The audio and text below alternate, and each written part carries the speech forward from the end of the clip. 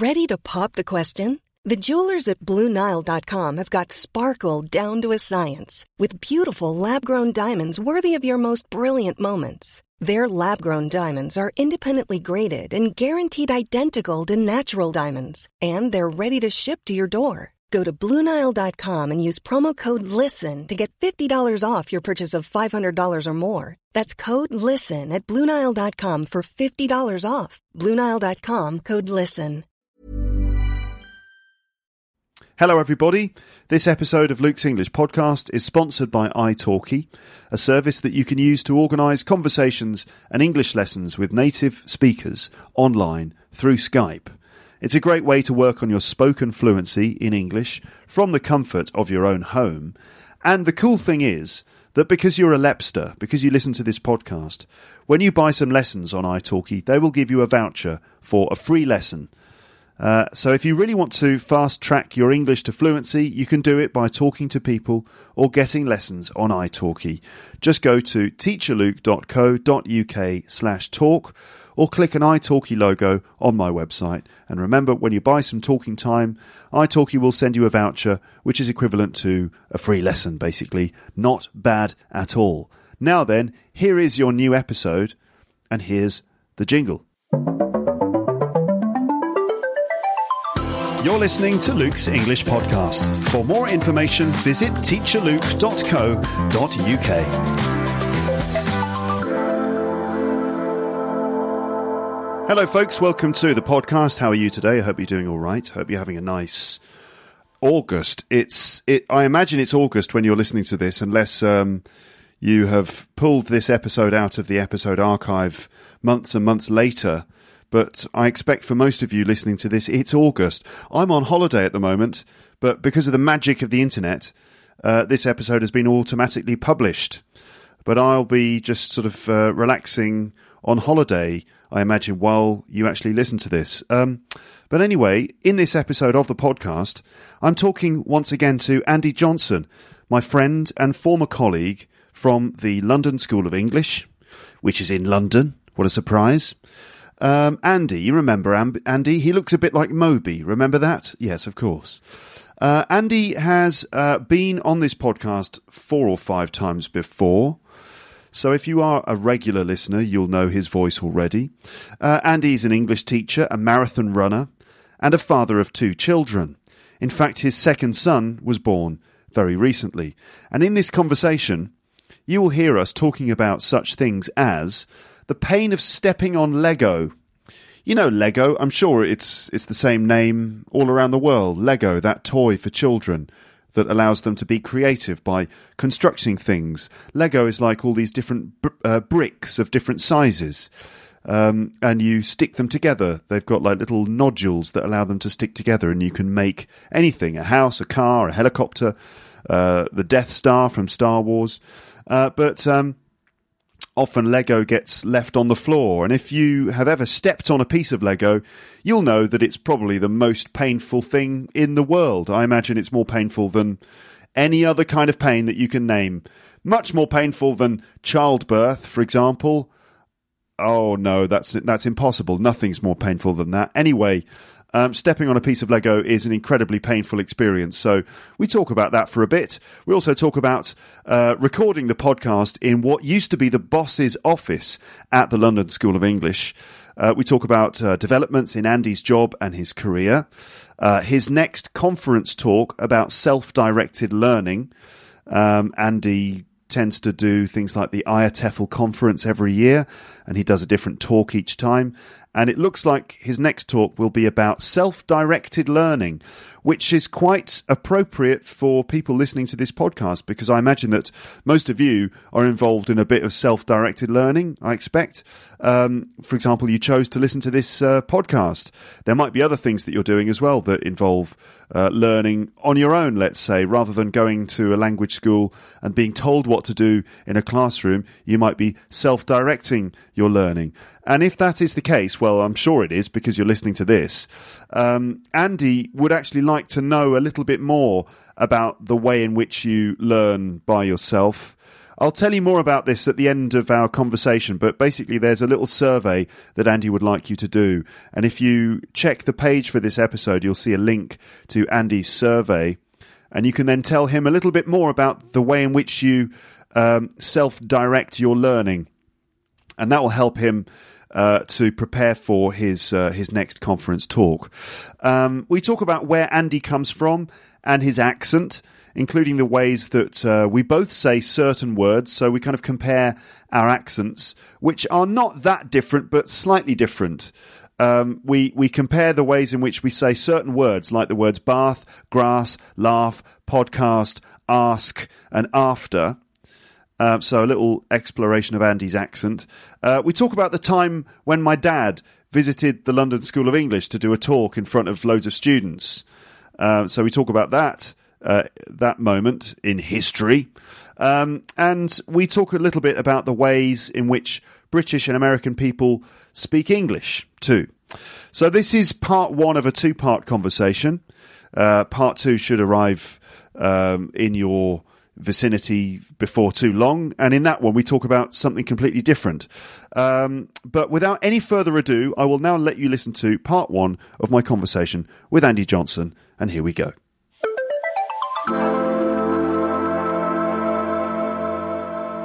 I've got a really sore toe. Really? Why have you got a sore toe? Oh, it's a children's toy related. Oh, yeah? I can talk about it in the podcast if you like. Well, you are already, because I've pressed record. Have you? Yeah. So tell me about your children's toy related incident and your toe. So, well, it's not actually a story. I don't think I'm going to tell it. I just stepped on one of my son's bits of Lego this morning. Oh. And I don't know what I've done to my toe as a result. Oh, dear. But it's all turned black. It's disgusting. That's what Lego does to a toe if you step on it. Yeah, it's lethal stuff. Yeah, it is. And I did a really long run yesterday. Not really long. I did 16 kilometres yesterday. So I should be hobbling around as a result of that. But my legs are fine. It's just the Lego has cropped me. I'm surprised they're not using Lego in military situations. I think they might be. You know?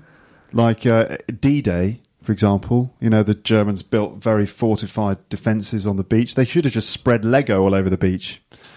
And that obviously would have solved. But they had boots, didn't they? The soldiers. What's the worst bit of Lego you've ever stood on? I don't know. I think it was probably something like a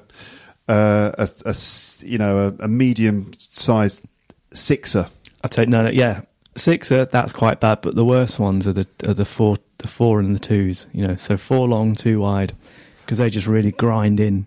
4 long and 2 wide. Yeah. One of those. Oh, I see. That's really going to hurt. Like an eighter. It's going to dig in. An eighter. Yeah. It's going to dig in. Right. It's going to hurt a lot. They're the most common type, aren't they? Yeah, I think they're the most painful, therefore the most common. I think everyone thinks Lego's this benevolent, wonderful company that's here to advance children's creativity. It's just there to hurt adults. Right, I see. Yeah, Lego and banana skins. Although Lego, people talk about banana skins, or it's in comic books as if that's like a common thing. But have you ever seen someone slip on a banana skin? No. In comic books, it's like the slipperiest substance known to man. Yeah. I think, again, that the army should be using these things. They should just be spreading Lego and banana skins all over battlefields. The World War I could have been solved within a few weeks. You can imagine wave after wave of obstacles. Oh, they've put banana skins down. What is it, Sergeant? Banana skins. No! And that takes out a load of them, and then they're like, what next? Oh, Lego. Reports are coming in, sir, that... What is it, Captain? Aiders. They're aiders, Captain. They're using Lego, sir. Not Lego! What kind of Lego is it? Is it flat 4s? No, sir, it's worse than that. They got aiders. Yeah, that would be a nightmare, wouldn't it? Yeah. Thank God that's not happening. Yeah. Yet. I just feel like this is... I think it's... My son's only got a little bit of Lego because he's only 2. Mm-hmm. And so this is only going to get worse. This is my life from now on. Right. I'm just going to gradually I'm probably going to be in a wheelchair before too long. Because I'll have stood on so much Lego that I can no longer walk. Did you stand on the Lego before you ran 16 kilometres? No, ran 16k yesterday. It was this morning. My son's got this thing at the moment where he wakes up like a stupid time in the morning. Mm-hmm. Like on Saturday night, we've just had a little boy who's 6 weeks old. Yeah, congratulations, by the way. Thank you, mate. And it's like him and his brother have been talking, and they've got together a little plan to make sure that one of them is awake at all times. Right. Because literally, my wife was like trying to get Calvin to go to sleep, and he finally fell asleep at 4:00 in the morning. So she'd been going for quite a long time. He finally settled him, and he was asleep. And the moment she got into bed, our eldest son Ezra, he gets up. 4:00 in the morning, comes into our room, and he says, "Daddy, I need to play." I need to play as well. Not I want to play, I need to play. So I was like, oh, God, okay. So I took him into the lounge and got his toys out and put some TV on for him. And then I went back to bed. At what time was that? 4:00. Oh, God. But he was, I just knew that there was no point me reasoning with him and saying, "No, Ezzy, it's the middle of the night, go back to bed." He wasn't going to do it. So, yeah, so he played. And then this morning it was a bit later. It was 5:30 this morning. But what he does is he's super sleepy. He'll just lie on the couch and he'll watch a bit of TV, and he's really nice and cute and cuddly. Yeah. And then as soon as you go back to bed, he gets all his toys out. So by the time I got up about an hour later, kind of stumbling into the living room, fast asleep, half asleep still, and then ouch. It's like he'd laid them all out on the floor to catch me out. Right, to see so he knew if someone was coming. Yeah, and it's always me, so that gets it. So so I've been hobbling around all day. Someone needs with a Lego-related injury. Someone needs to invent some like Lego-proof slippers or something. Yeah, right. Well, I think they're just called shoes. Oh yeah. Unfortunately, I need to start going to bed wearing boots. Then I'll be all right. Yeah, that's clearly the way forward. The problem is, people keep saying to me, "You're all right. You're okay. You look like you're in real pain," and then it's like, it's nothing. Because if I tell the story, it's just like, yeah, okay, it's a piece of Lego. Go over it. Stepped on a piece of Lego. Stepped on a piece of Lego. How bad can it be? But believe me, it's really painful. No, I think that anyone who's ever stepped on Lego can verify that it's the sharpest substance in the world. Like, it's sharper than a diamond, isn't it? Lego. I mean, like in drilling. Yeah. In drilling for oil, they use diamond-tipped drill bits. They use diamond-tipped Lego. They should be using Lego-tipped drill bits. that would go through, the earth far more effectively than diamond. Apparently, they cut diamonds with Lego. Is that right? Yeah, that's true. Fact. Right. That's a fact. The only thing that can beat a diamond is a Lego ATER. An ATER, by the way, I don't know if you're picking up on this, ladies and gents, but an ATER, it's like the nickname you use for a certain piece of Lego. So when I was a kid, my brother and I had a big box full of Lego. It's just this box full of it, and you'd like sort of drag your hand through it. You know that sound of Lego? So we'd be dragging our hands through, trying to find the right pieces to build the thing that we were trying to build. And it would be like, we'd be speaking in code to each other. It's like we were a couple of dentists or something. Yeah. Like, have you got an ATER? Have you got a flat fourer? I need a single tour, this weird language that we developed. And I think it's the same everywhere. Like, even kids who, didn't ever meet and never shared this language, they develop the same terminology independent from each other. Yeah. It's weird, isn't it, that the sort of requirements of the situation lead to this certain language being created, and the same language is created in different places. Well, my dad, when we were kids, I've got a twin brother and an older sister, and because we've got a Swedish mother, I think being half Scandinavian, you're kind of conditioned to play with Lego, and we had so much Lego, and my dad built like a big storage trunk for all the Lego, and it had like separate drawers in it. Nice. And they'd be divided up. So, and I think the only reason he did this is because he once stepped on some Lego and he thought, right, that's it. I'm going to build him a storage box. That's how my dad speaks, by the way. And, it had like all sorts of bits. But I remember my favourite drawer was like divided into like 24 separate little things. And that's where you put all the really little technical bits, like little aerials and steering wheels. Lights and stuff. Heads. We had a little bit full of heads, just Lego heads, which is a bit weird. Bit creepy. Bit creepy. But yeah. So standing on Lego is quite a new thing for me because I never used to do it as a kid. I probably did, but I've forgotten about it. But it's because our Lego was always, neatly. It was built. It was always built into something, so you could never Do you know where that box is now? We sold it. We sold it. We got to I think it was maybe 14, 15, and my brother and I were like, yeah, we're too old for this. We should sell it. And we probably sold it for far too little for what it was worth. Well, considering what it's worth to you now, probably. You could. That's obviously what you need now.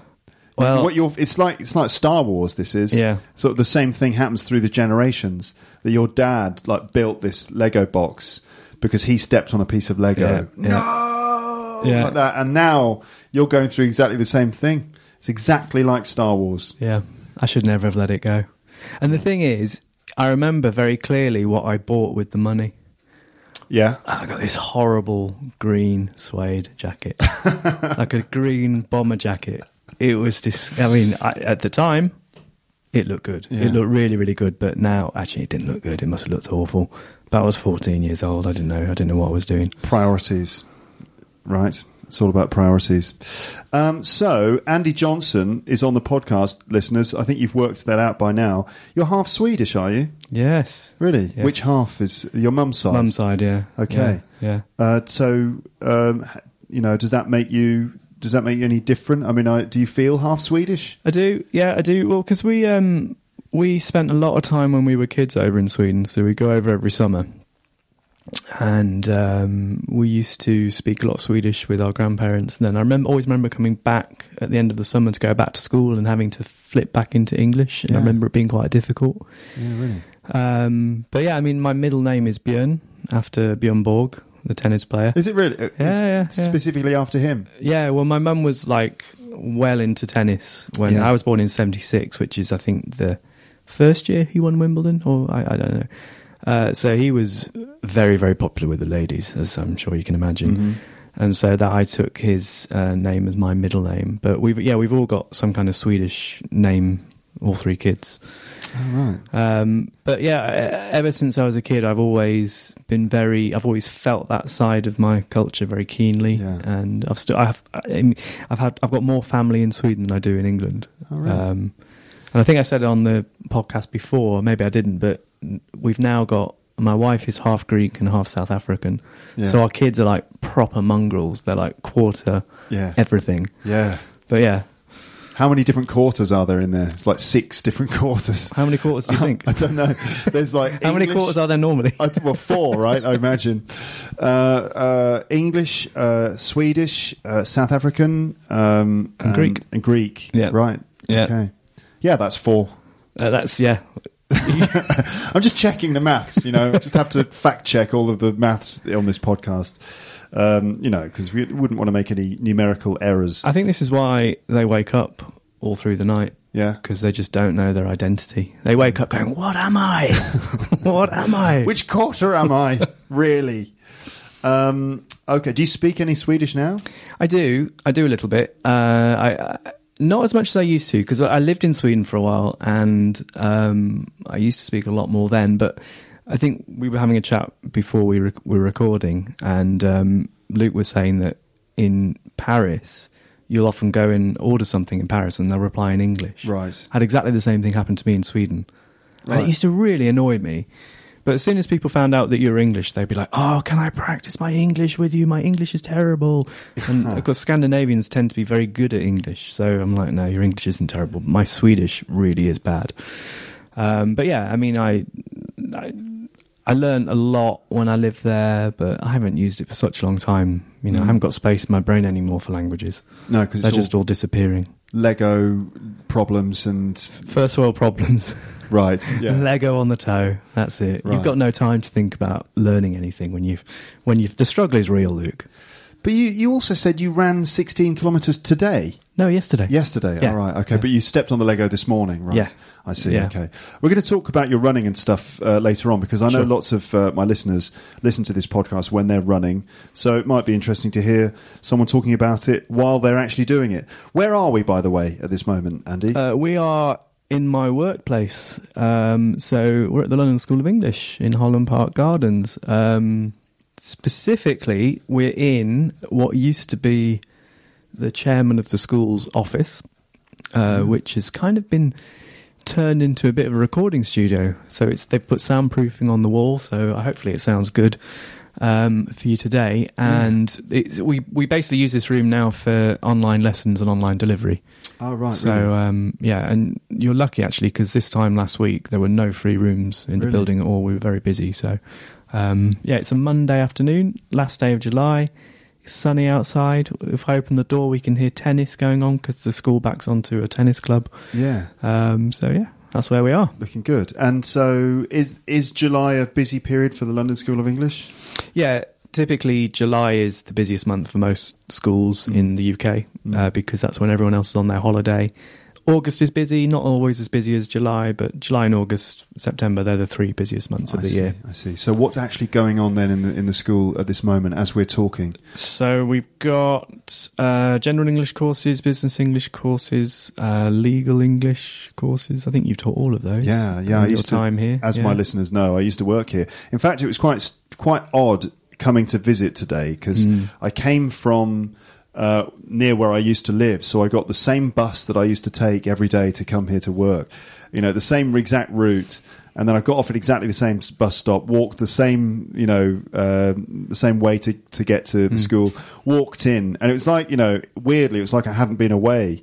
I queued up for my lunch just like I used to, and some of the other teachers who I used to know were like, what are you doing here? Yeah. Like they didn't know I was going to be here. So, and there are others that kind of do that thing where they just kind of go, "You're right, yeah," and then they're like, "What?" They do like a double take. They just think, "Oh, no, hang on, you don't work here anymore. What? You've not been here for 5 years." Yeah. So it's kind of funny, but it's nice. It reminds me of like some of the good experiences I had teaching here in these rooms. Like next door, there's a class going on. I used to teach in there.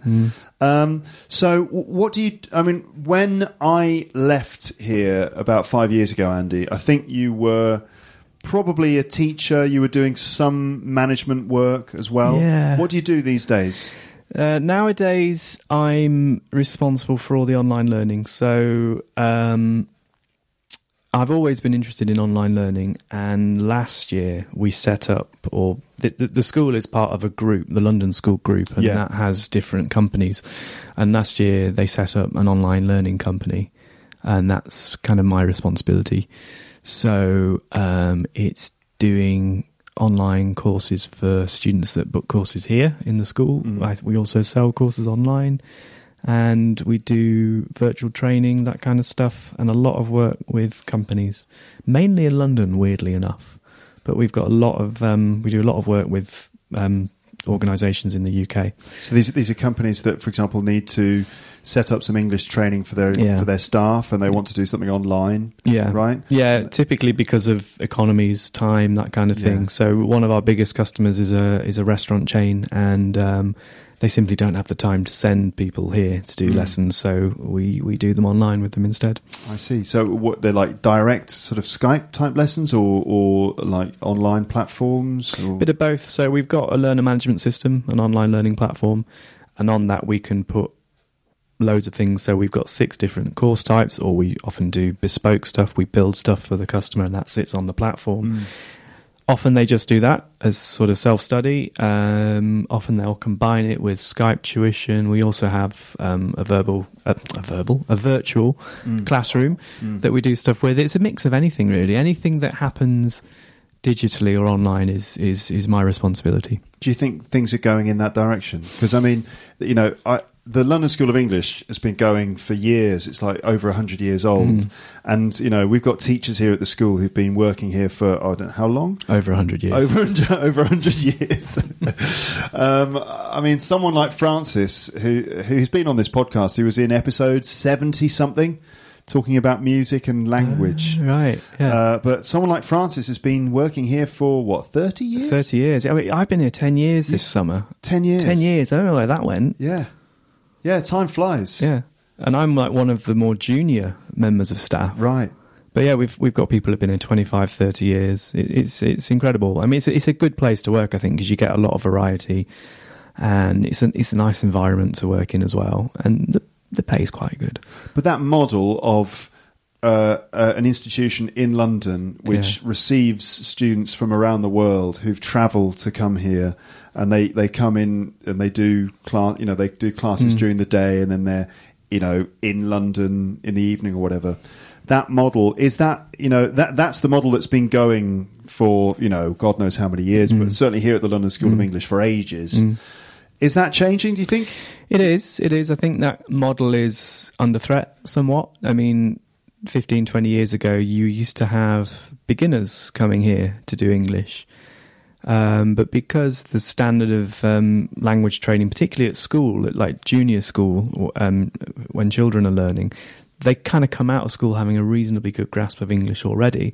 So in terms of the sheer number of people who want to learn English and who need to learn English, I think that number's still quite high, but the number that can afford to jump on a plane and take time out of their work to come and do a course. They have to jump out of a plane? Did I say jump out? You Yeah. did, yeah.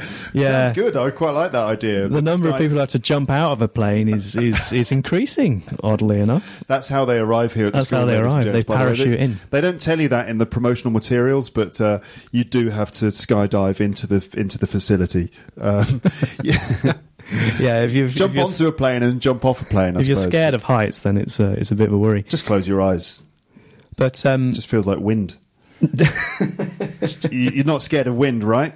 Who's scared of wind? Just close your eyes and you'll be fine.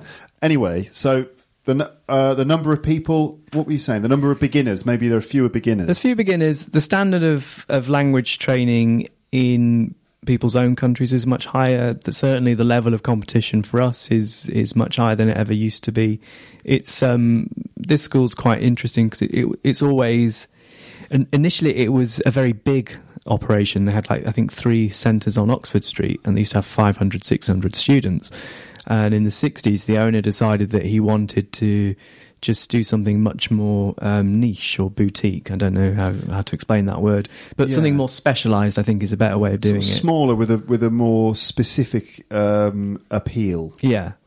And so they moved out here to Holland Park, took over this building, which used to be a big private house, and I think the previous tenants was a ballet school, the Royal Academy of Dance. Really? Yeah, so it's got a really interesting history, this building. But he wanted to just focus on ESP, so English for Business, English for real specialist stuff. So they've developed a whole bunch of really interesting courses. And as a teacher, as we both used to be, and well, you still are, I think that the real attraction of working in a place like this is you weren't just doing general English all the time. You were doing all sorts of things. Yeah. I mean, we taught human resources, journalists, legal English. Yeah. Name a thing. We taught them. Like some of the weird stuff. I taught English for the oil and gas industry. That's right, yeah. English for Swedish journalists. English for French doctors. I taught a Playboy model once. You taught a Playboy model? That was good. Yeah. Enjoyed that week. All sorts of... Thai royal family. We had the royal family from Thailand. The princess from Thailand, that's right. Football coaches. Yeah. The professional footballer from Brazil, the World Cup winner. Yeah. Rai de Oliveira. He was here. Yeah, so it's cool. Yeah. So, and I think, but to answer your question, I think the traditional market for places like this is definitely decreasing. And I think increasingly schools are needing to focus on the whole experience side of things, because instead of selling language courses, what a lot of companies like us actually do is they sell like the whole language experience and the travel experience. So it's almost like booking a holiday, of which part of it is language training. But the main part is about seeing London or seeing Canterbury, where our other centre is, and just learning things about yourself more than anything else. Yeah. Okay.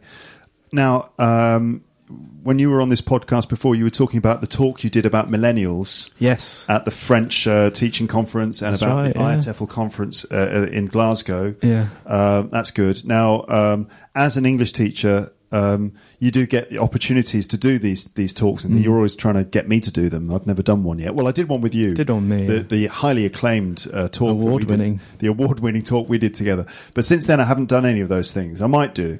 But so... You're planning to do some more in the coming year, aren't you? Yeah, you've got a new talk planned, I think. I've been asked to do this. I've been asked to do a talk in Cambridge, and I'm then also going to do it in Malta as well. And it kind of builds on what we've just been talking about. And it's the idea that, well, if people aren't coming to language schools anymore to learn English, where are they going? And one of the things that I was really interested in when I was doing the whole millennials talk was this idea of self-directed learning. So the idea that you've got so much choice out there in terms of how you learn your language and how you improve your language. You don't really need to rely on classroom instruction. So the talk is really, it's about where people are going to learn language. And I think, something like your podcast is a really good example, because people are developing communities of learning. And, I've been on your message boards, and I've been on my comment section. Your comment section, yeah. And it's quite amazing how people are using that. And there's genuine language learning going on there. Yeah. There's a lot of pictures of cakes, which shouldn't be there, Jack. But also, there's I go on every now and again, and there'll be like genuine questions about how do you use this, how do you use that, and it's not just you that always gives the answers. It's people teach each other, and that's quite powerful. That kind of peer learning thing. Yeah, and all these teams as well, like the Orion transcription team, the Andromeda proofreading team, the comment section crew. There are these groups. There's also meetups happening. People get together in different cities, in different places. There was one in London recently. There was one in London. There was one on Sunday in London. Yeah, London Lepsters who didn't come, you missed out, because we had a nice time. But Thomas, sorry if you didn't find us. But we were just there. We were literally standing there right outside the entrance to the pub. Had you reserved a big table? We hadn't reserved a big table or anything. It was just the two of us standing there. So anyway, but no, in Moscow, in St. Petersburg, there was one in Prague. There's been a number of them in Tokyo. So yeah, all these groups of people that don't have a teacher at the head. It's not a classroom. They're just finding ways of getting together in various communities, either online or offline. Self-directed learning. Yeah. Well, it's an interesting thing, because it's entirely free. It's very democratized, and it just takes a few people to champion it and to create a community of learning, and I think that's really fascinating. And so that's what the talk is going to explore. It's going to be giving a few examples of such things. I mean, including your podcast, of course. So that's I've got quite a bit of time to write it. I've got till November before I need to give that talk. So it's still kind of coming together in my head. I'm sure it'll be very good. I look forward to hearing more about that. So I was going to ask you, Andy, what did you say? You said something about something. I can't remember what you said, but you said a certain word. When you say certain words, Andy, you do pronounce them in a slightly different way. Oh, really? Yeah, just a few words. I've noted a few of these things down. Where are you from originally? I mean, you don't have a strong accent. Yeah. We're talking now about accents because it's something that I'm always trying to encourage my listeners to sort of be aware of, as they're listening to voices. I think, when English is your second language, it can be very hard to identify the accent. Yeah. And often what people notice is the general tone of the voice rather than specific things like consonant sounds or vowel sounds or intonation and things like that. So I think that you speak like really clearly. You don't have a strong accent exactly, but where are you from originally? Well, originally Manchester. So I grew up there, went to school there, and then I went to university in a place called Lancaster, which is even further north. It's like in the Lake District, maybe an hour and a half north of Manchester. But then after university. Sorry, after. No, I'm just pointing that one out. I'm going to write that down. Yeah, go on. After university, when I was 22, I moved to London. And I'm now 41, so I've spent pretty much half my life in London. And as a result, I think particularly through language teaching, you learn to lose your accent. And it is strange, because when I speak to my brother, who still lives up north, my accent, it comes out really quickly. Yeah. I don't think my accent is that strong anymore, but every now and again somebody who's not really used to a northern accent will pick up on it like you have. Whereas if I speak to my family, they just go, "Oh, you sound really southern." Really? But, I've spent most of my life in London now, so yeah. But just little things that sort of reveal that for me, it's that shows that you're from the north. Oh, Is that a bad thing to say? The North, by the way. Well, it's an area. Yeah. It's a region. Yeah. You're not even from a region. You're just from the middle. Yeah, I know, yeah. Just from the Midlands, the vague Midlands. The Midlands. Nobody wants to be in the Midlands. I don't know. You want to be north or south. You don't want to be in the middle. The Midlands are underestimated. The Midlands have got a lot more going for them than people realise. Like in the south, like in London, a lot of people don't even realise the Midlands exist. You know, they think if it's above the M25 or if it's above Watford, it's the north. Yeah. Because that's where people speak with, you know, a slightly different accent. There is a cut-off point, I'm not sure where it is, where certain vowel sounds are pronounced differently.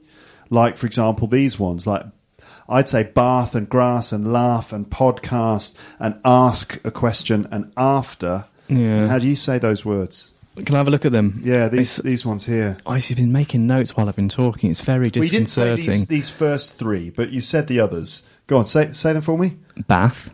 How would you say it? Bath. Grass. Grass. Laugh. Laugh. Podcast. Podcast. Ask. After. So it's really how I say it, and you say yeah. And that's the basic sort of, I guess it's the north-south divide, but I think in the Midlands, people will also say bath, grass, laugh, podcast, ask, and after, you know, like that. But that's just an interesting little feature that I think is not too difficult for my listeners to notice. But your accent softened as well, because you just turned it on a little bit there, didn't you? Yeah. You turned on your Brummie accent. Well, I never had a really strong Brummie accent, because we lived out in the sticks. Yeah. We lived in an area where people did speak with an accent, but because the household I lived in, you know, my parents didn't have an accent, really. When I say didn't have an accent, my parents spoke with basic received pronunciation. Yeah. You know, and that was all, you know, I think they made an effort to try and speak like that. Even though they're both from Yorkshire originally. Really? My dad's from Yorkshire as well. Yeah, my dad's from Leeds and my mum was from Barnsley area. Oh, wow. So they used to speak, my dad used to speak a bit more like that, you know, from Leeds. And now he's a bit more softly spoken. And he goes, "Hello, Lukey." Luke's dad came to the school once because they know him from the podcast. Of course, regular contributor. But my dad came here once to give a talk about journalism. Yeah, that's right. Because on our special courses, on the London School of English's special courses, you invite guest speakers to come. And they do like talks for an hour. Yeah. It's brilliant. Really, we were both teaching the same course, weren't we? We were teaching the Swedish journalists. Swedish journalists, and so we were preparing the course. We were thinking, who are we going to bring in to talk to this group of Swedish journalists about something journalistic? And I was like, well, maybe my dad could do it. We couldn't find anyone, so we thought, well, my dad definitely can't do it. He doesn't know anything about journalism. Luke, your dad? Well, yeah, I suppose so. It's like, since we haven't got anyone else, we might as well invite him. So my dad agreed to do it, and he came in and stuff, and he did a talk about journalism, which was interesting. It was excellent, actually. It was really good. I have to say, it was cool to have him, and he gave a really good talk, but also it was sort of unexpectedly embarrassing for me, because I suddenly realised that, like, my dad was going to come to my workplace, and I mean, my dad's nice and cool and everything, but it was a bit weird. It suddenly felt like I was a child again. The two things I remember about it, he was dressed from head to toe in black. Yeah, he had like a black roll neck or black polo neck or something. Black shirt with black jeans, black shoes. He looked like Johnny Cash, for goodness sake. Or a hitman. Yeah, or an assassin. Yeah. Or if Johnny Cash was an assassin, which he could have been, considering he dressed all in black. And the other thing I remember is he kept calling you Lukey. Lukey. Yeah. I don't think he realised that he was doing that. No. Like, the one thing that happened was that he was in the middle of his talk, and I think he was trying to project something on a screen. He had a technical issue, didn't he? He had a slight technical issue. Yeah. And I was sitting, like, way over on the side and at the back, you know, just sort of observing. And he turned, and, you know, bearing in mind there was probably about 30 Swedish journalists in the room and all the teachers and stuff. And he turned and he said, "Lukey, can you help me with this?" And I was like, oh, God, I can't believe he called me Lukey. How embarrassing. It was good. It was good. We've been calling you Lukey ever since. Yeah. So where were we? That's it. Where you come from? So originally you're from the Manchester area, but you've been living in London for ages, and so you don't have a strong accent or anything. I just thought it was worth sort of mentioning the way in which you said those words, which is like a typical feature of English that you find in sort of areas just north of Watford, probably, or from the Midlands up. That I would say Bath, but you'd say Bath. So you can see, even though I'm technically from the Midlands, I still say Bath and grass and laugh. Even though some of my mates from back home would say bath, grass, laugh. Yeah, it's a strange one. I mean, it's one of those things that I think is quite noticeable if you're British, but I wonder how... I don't think it prevents people from understanding what the word is. Yeah, and I'm not even sure how much people who perhaps don't speak English as a first language would even notice this. I don't think Americans even realise. Yeah. You never hear American comedians or anything sort of picking up on that, do you? I don't think they know. The only thing that they always pick up on is the difference between ass and arse. Right. Because they think arse is really kind of a very British way of saying your ass. Yeah, yeah. And for Americans, I think there are two versions of English. There's, this kind of Queen's English, this posh sort of thing, which they find condescending, and every bad guy in all Hollywood films speaks in this, evil English accent. The high class kind of thing. And then there's Cockneys. All right, mate, I'm a Cockney. And the Mary Poppins thing. Mary Poppins. God blimey, governor. And so basically for Americans, English people are members of the royal family, or they are Cockneys. Cockney chimney sweeps from the 19th century. When I was training to be a teacher, I went out to Barcelona to do my teacher training course, and there was like 25 of us on the course, and it was 24 Americans and Andy. Oh, God. And they used to just laugh at my accent all the time. Right. And like on the second day, this guy, he was a really cool guy in the end, but this is the first thing he said to me when I walked into the classroom. He went, "Tally-ho, Andy, how about some bloody beef?" And I'm like... Tally-ho, no one ever says that. No one says that. Tally-ho, Andy, pip-pip, how about some bloody beef? And you were like, excuse me? I was just, smiling politely. What are you talking about? Yeah. No one ever says that either. Bloody beef. Have you ever said that? No, bloody beef. Yeah. Well, I mean, we do say bloody hell. Bloody hell, yeah. You bloody idiot. But how about some bloody beef? No, I do find that annoying, I have to say, when, it's just like the stereotypical sort of British accent. Anyway, now, we've been talking for 36 minutes. Have we? Yeah. Already? yeah. That's the way it goes on this podcast. I've got a job to do. There you go. We just talk nonsense and time passes. That's the way it works. I thought that we could move on to talk about your running stuff. Oh, okay. Maybe I can just press pause. Yep. And then that can be the next episode. Okay. Right?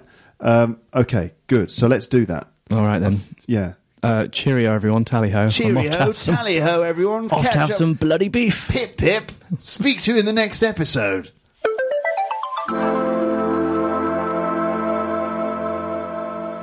Okay, so that was the end of part 1 of my conversation with Andy. You'll be able to listen to part 2 soon, I expect. Now, in the middle of that conversation, you heard us talking about Andy's next IATEFL conference talk. I mentioned this at the beginning of the episode, if you remember. So at the next IATEFL conference and other teaching conferences, which will be coming up over the next year, Andy is planning on doing a presentation about self-directed learning. You heard him talking about it in the episode. So Andy would like some help from you in preparing for the talk. He needs to do some research, and he'd like to ask you a few questions about your English learning, particularly how you use this podcast, my website, and any other resources for learning English. So we're talking about learning in a classroom. Okay, that's where you join a school and you take classes with a teacher in a classroom. And then learning using any other resources, for example, this website, teacherluke.co.uk, my podcast, or any other resources that you find on the internet. That's basically where you sort of direct your own learning rather than following a course program. Okay, so what Andy's interested in is is the self-directed learning. Okay, so he'd like basically to ask you to do a quick survey for him. Okay, which is going to help him to prepare for his talk. He's created a quick questionnaire, and you can find it on the page for this episode. You'll see a big link. It says Andy's survey. Something like Andy's survey. Click the link, answer the questions. It'll just take you a few minutes, and you will help Andy a lot in his presentation.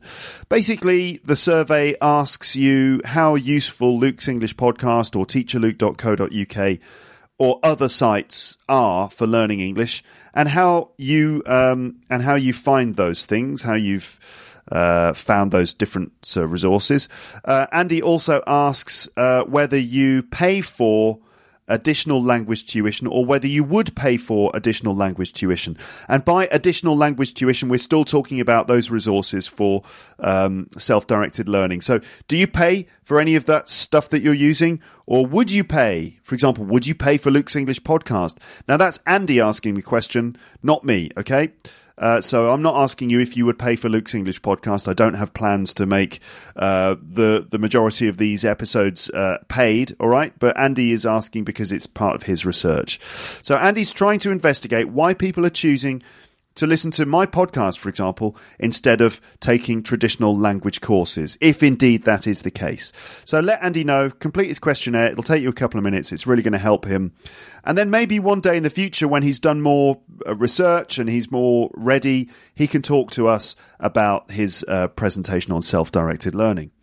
So stay tuned for the next episode, part 2, the second conversation with Andy, which will be coming soon. In that one, you'll hear Andy talk about his very personal reasons for training to run the London Marathon.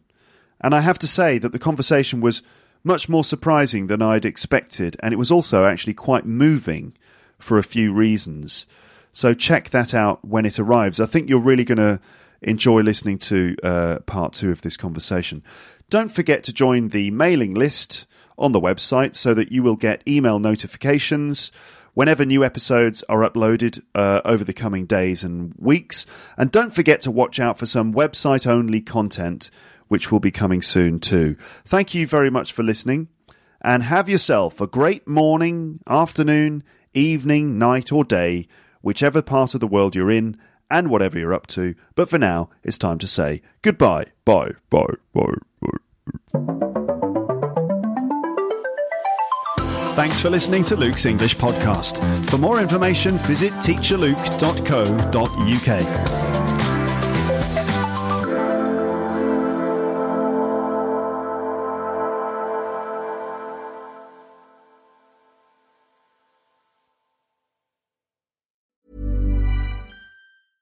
Want flexibility? Take yoga. Want flexibility with your health insurance? Check out United Healthcare Insurance Plans. Underwritten by Golden Rule Insurance Company, they offer flexible, budget-friendly medical, dental, and vision coverage that may be right for you. More at uh1.com. If you enjoyed this episode of Luke's English Podcast, consider signing up for Luke's English Podcast Premium. You'll get regular premium episodes with stories, vocabulary, grammar, and pronunciation teaching from me, and the usual moments of humour and fun. Plus, with your subscription, you will be directly supporting my work and making this whole podcast project possible. For more information about Luke's English Podcast Premium, go to teacherluke.co.uk/premium info.